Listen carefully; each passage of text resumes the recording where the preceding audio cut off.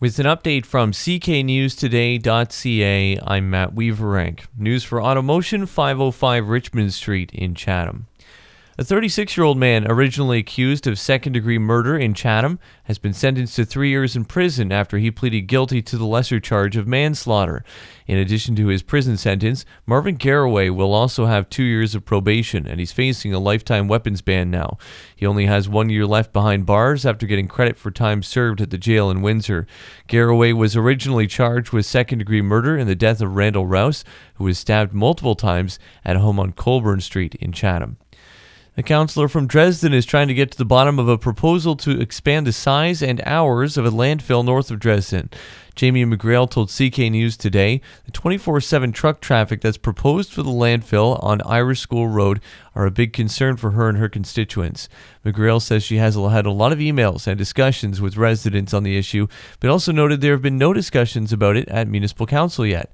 She's also encouraging residents to make their voices heard and submit a comment about the project on the provincial website dedicated to the waste facility. You can find a link to that on our website. Chatham-Kent is taking another step forward towards revitalizing Wheatley's downtown core. Municipal Council approved a recommendation last night to buy multiple properties in the evacuation zone that have been deemed unsuitable for redevelopment. Most of that cost will be paid for by a provincial grant. The rest will come from the municipality's strategic reserve.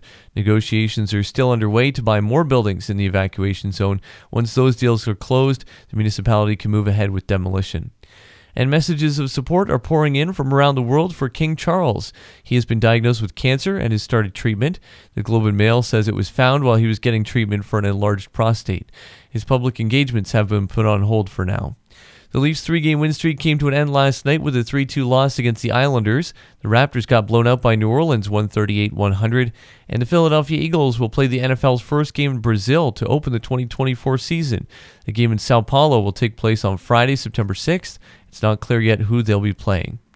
Mainly sunny today with a high of 4 Celsius, partly cloudy tonight, low -5, and a mix of sun and cloud tomorrow with a high of 6. I'm Matt Weaverank. For more on these and other stories, visit cknewstoday.ca.